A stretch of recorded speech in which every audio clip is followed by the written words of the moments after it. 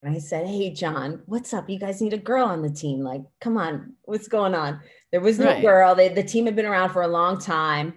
And he said, "We do need a girl on the team. And you're one of the people we're considering." He said, "All right, let's get you on a couple jobs and see how it goes."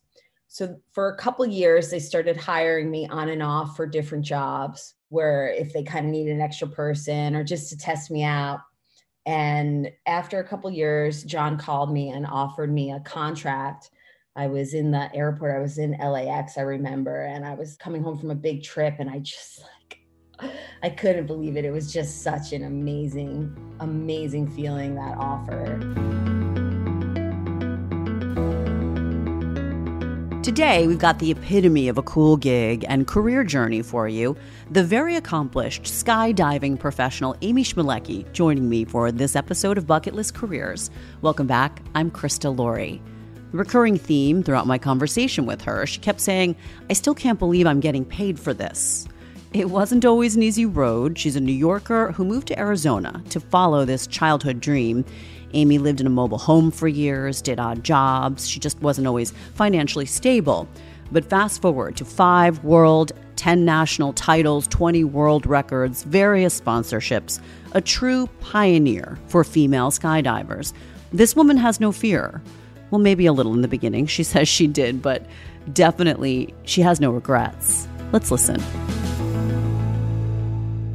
Amy, thanks so much for taking the time with me today. You have been one of the tougher guests to nail down. I realize because you're not indoors very much or on the ground. So it's good to have you on the show. Let's start right in with how cool skydiving is. It's very clear. It's an extraordinary gig. How you got there will definitely be a cool story to unpack. So let's start with when you knew you wanted to be a skydiver, and at what point were you thinking about it even as a career? I started skydiving when I was 18. I had been dreaming about it before from a very young age. I think 14 is when I started dreaming about it. I didn't realize that I could be a skydiver. Like it was something you could do until I went to a skydiving facility when I was 18 and I saw the scene. And once I realized it was something that you could actually do, I never looked back. It became part of my life from that point on. I never really thought it would be my career in those early days. It was just something I really loved and wanted to do as much as possible, but I didn't think it was possible to actually make a living off of it. That happened slowly in time. Right. That kind of evolved. And I have to tell you, I've never done it before. When I was younger, I didn't have a fear of heights, but now I sort of do. I realize I should have done it at a much younger age. But how did you manage the fear? Or did that just never exist for you? It did. I did have fear in the beginning, and I still do have fear. It's become easier for me to manage Yeah. with all the practice that I have. But in the beginning, I remember thinking, driving up to the skydiving facility and kind of hoping the weather would be bad, or like that I would have an excuse because I was scared. My very first jump, I wasn't, because I was very naive. I didn't think that things could go wrong. And once I learned about the sport and I realized, like, woof, this is jumping out of a plane. It's not a roller coaster. Then I started to be afraid, but the risk was very much worth the reward for me. So that just was always my drive. Well, after college, it seemed like you had a pivotal moment when you moved out west to Arizona to spend more time learning about the sport, you told me. You did that with your very close friend at the time, Jeff Provenzano, who has been your skydiving bestie and longtime teammate. And we're actually, as you and I discussed, we're going to have Jeff on the show as well, because I feel like he'll be a really great part two. He is a big part of your story. I just felt like each of you deserved your own episode. But he went with you, and that seemed like it was a game changer for your career. It's been great to have a buddy to kind of go through this evolution with from day one. It's rare. I don't know anyone else that has a situation like Jeff and I have. We started skydiving together when we were 18, and we started adventuring from that point. We started taking big road trips out west to discover. We both grew up in New York, so we would drive out west and kind of discover all these different skydiving facilities. And as soon as we graduated college, he and I drove out west together and relocated and moved to Arizona, where we worked at Skydive Arizona. Is Arizona like the place to be for skydiving? I'm just curious. Is that a skydiving sort of hub, if you will? It's definitely a skydiving hub. I think Oh. the place to be. And a lot of people will agree with me simply because we have good weather for skydiving all the time. Oh, it makes a lot of sense. So you moved out there. How was your family reacting to this? In the beginning, my family thought, oh, it's a phase. And they would kind of ask me questions like, so when are you going to get a job and have kids? And I was like, I do have a job, like I'm a bartender and I do like, I'm not having kids. Sorry, mom, dad. And they were like, oh, we really want grandkids. And eventually, A little adjustment there for them, just a little. not that you can totally have kids and be a skydiver. A lot of people Sure. do, but it just wasn't it wasn't something I wanted. Yeah. And eventually, when they saw me kind of make these like accomplishments and start turning it into this really epic career that I have now, they're really, really proud of me. And they know that like I've really lived so far and they're proud of that. Right. And you did tell me that you had to work a lot of different types of jobs. You mentioned bartending. It was a little bit of a struggle, but now I'm just looking at your list: 5 world titles, 10 national titles, 20 world records. How many dives have you logged to date? I have around 19,000 skydives, give or take. I've kind of lost track over the years, but it's somewhere around 19,000. And then some thousands of hours in the tunnel as well. Like, it just sounds like an enormous commitment and a lot involved in getting to the place where you are. Congratulations on that, of course. Thank you. I don't know. I mean, I would imagine not as many people take it this far. So what do you think worked for you? How did you make this happen? I just really love skydiving. I love it so much. I feel so lucky that I get to do it and that I get to call it my career and that I'm like getting paid to hang out with these people that I really love and travel around the world and do all these epic skydives to the sport that I love. I mean, I can't even believe it. I feel extremely lucky.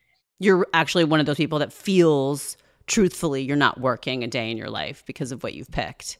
Yeah, even all the logistics that lead up to it. And there's hours and hours of office work to plan Okay. travel and the projects, but I enjoy it. I really, really enjoy it. What are some of the obstacles that you've faced? I know you're also a female pioneer in skydiving, and we want to talk about the positivity of that and what you're doing now to empower young female skydivers and all that. What are some of the rocky times that you got through, and how did you navigate those?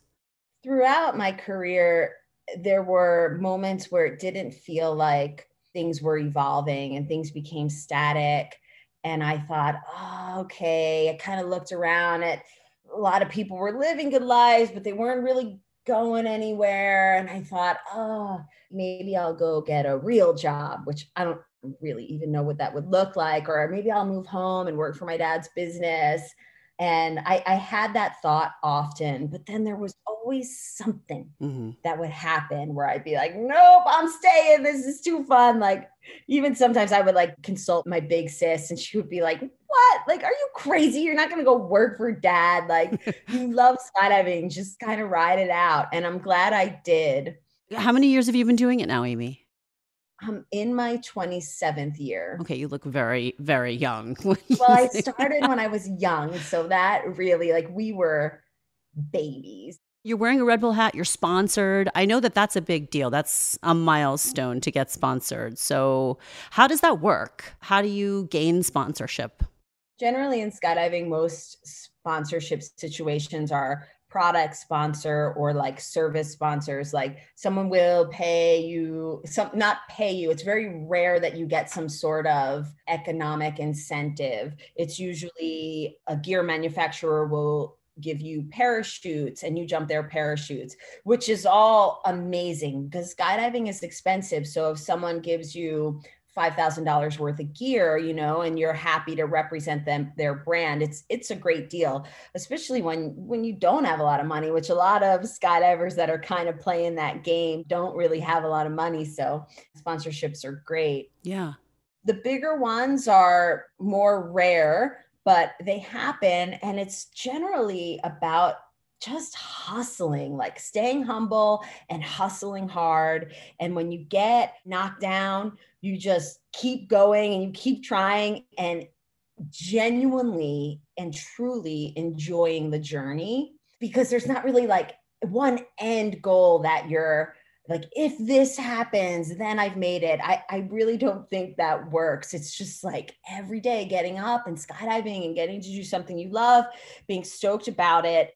That's what I think has been the key to really me being successful. And the hustle, it's a working relationship. So you have to provide proper services to your sponsors, which is generally representing their company. You know, they need pictures, video, content, and it's changed over the 27 years, right? The internet wasn't even really a thing when I started, but now obviously it's all about that. But now you've got your Red Bull hat on, and yeah, you obviously the videos, you need to show your love for the brand. That makes sense. Also, you told me you've done stunt work, which is fairly lucrative for skydivers. So that's like doubling for Hollywood actors. Who did you say you doubled for? I was in San Andreas.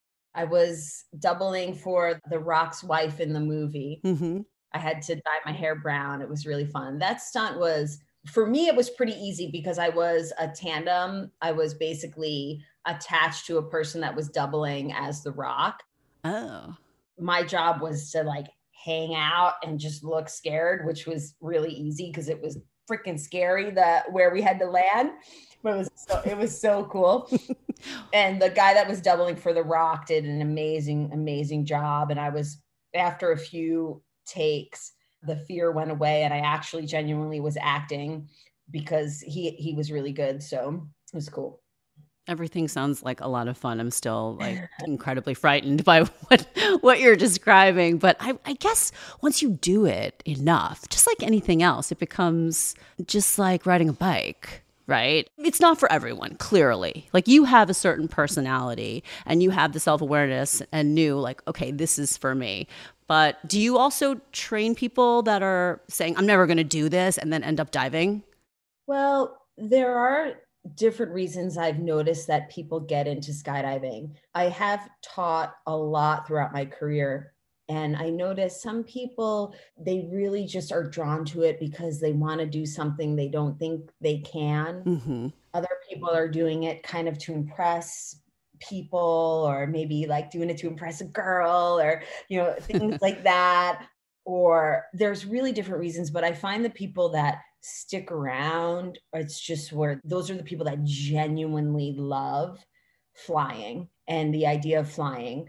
So those are the people that really kind of stick around. And I think that's one of the most important reasons why you would want to skydive. The other reasons also have value. And I really applaud people that just kind of want to do something they don't think they can, or just really want to face a challenge, face their fears. Bucket list, right? Yeah, the bucket list. You know, you gotta, if you think you want to try it, you got to try it. I agree with that. So tell me about being the first female member of the Red Bull Air Force. And for those who aren't even familiar with what the Red Bull Air Force does, just walk us through that. The Red Bull Air Force is an aerial sports team. We have currently 8 skydivers on the team, a helicopter pilot, and 2 acrobatic pilots. And together we make up the Red Bull Air Force. About 7, gosh, you know what? I think it was maybe 8 years now. I got a phone call. Well, let me back that up. I originally called the team captain and I said, his name's John DeVore. And I said, hey, John, what's up? You guys need a girl on the team. Like, come on, what's going on? There was no girl. The team had been around for a long time. And he said, you know, we do need a girl on the team. And you're one of the people we're considering. He said, all right, let's get you on a couple jobs and see how it goes. So for a couple years, they started hiring me on and off for different jobs, where if they kind of needed an extra person or just to test me out. And after a couple years, John called me and offered me a contract. I was in the airport. I was in LAX, I remember, and I was coming home from a big trip, and I couldn't believe it. It was just such an amazing feeling, that offer. Good for you. And you made it happen. You weren't waiting for them to come to you or to another female skydiver. You made that happen. I love that. That's part of it. Yeah, for sure.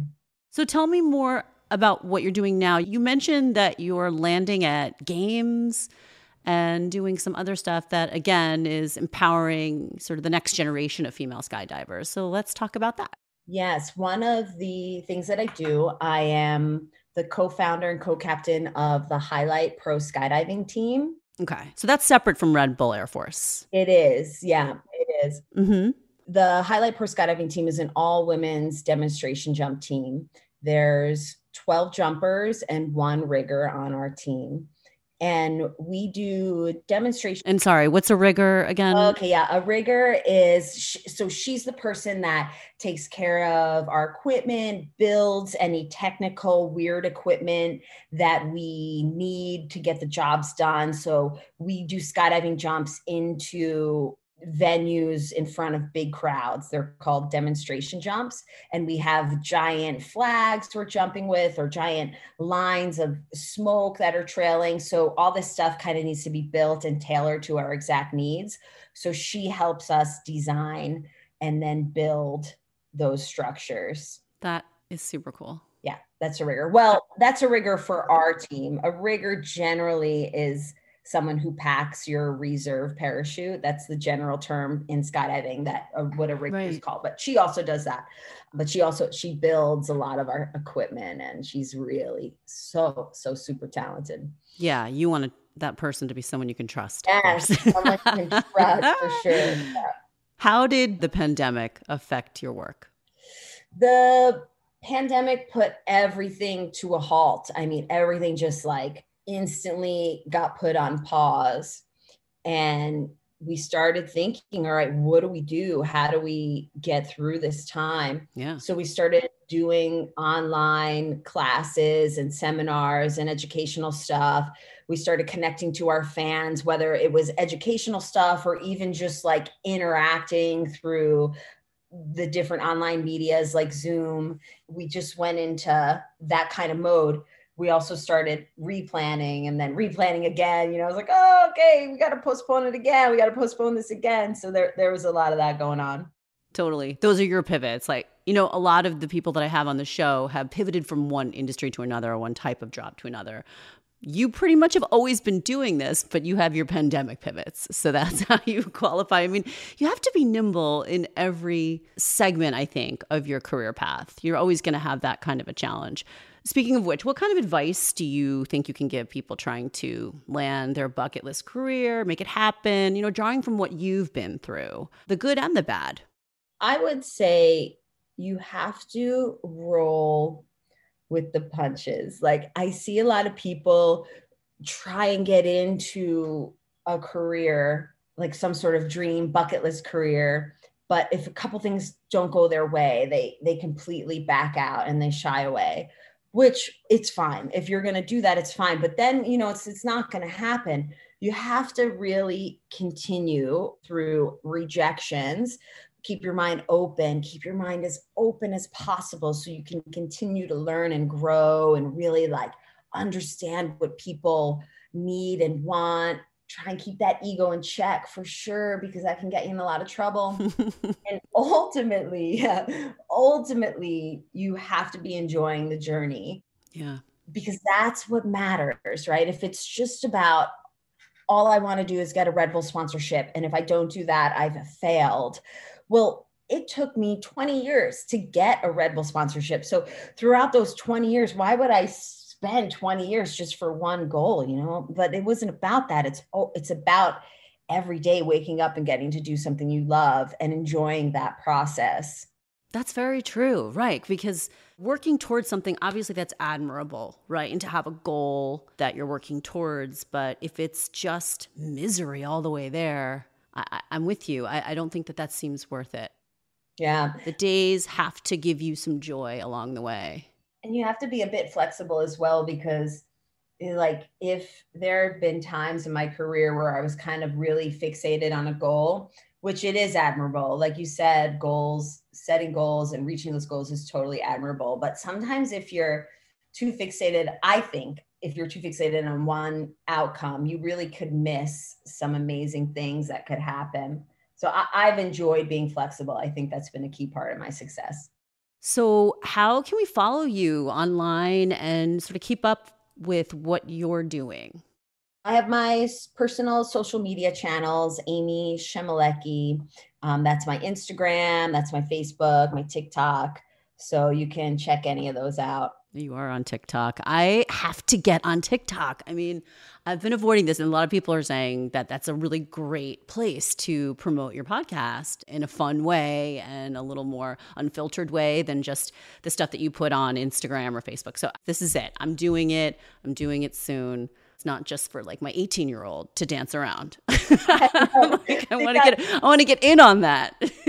Yeah, I'm totally with you. I have a TikTok and I'm like, I post on it occasionally, but I got to focus on it more. And the Instagram is generally kind of my jam, but TikTok is fun. And if you want to reach the hearts and minds of young people, which is a big part of what I do, like that's where they are right now. So I'm sure. And I'm sure you do live stuff all the time, right? Yeah. I can't imagine anything more exciting than seeing you like get ready to jump. Amy, this was so much fun. I'm really glad that we did this. And now we get to have Jeff on too and have like sort of a second part of it. You're really very inspiring and super fun and relaxed. And I love everything about your vibe. So thank you for sharing your story with us today. You're welcome. Thanks for listening. All right, Amy, take care. Always good to have you joining me for the podcast. Thank you so much. I'm Crystal Laurie. Remember, you can DM me with ideas, input, thoughts. Constructive criticism is okay. I'm open to it. It's Krista at bucketlistcareerspodcast.com. But seriously, thank you very much for continuing to be with me on this journey. I'll be back next Wednesday with a new episode. Be well.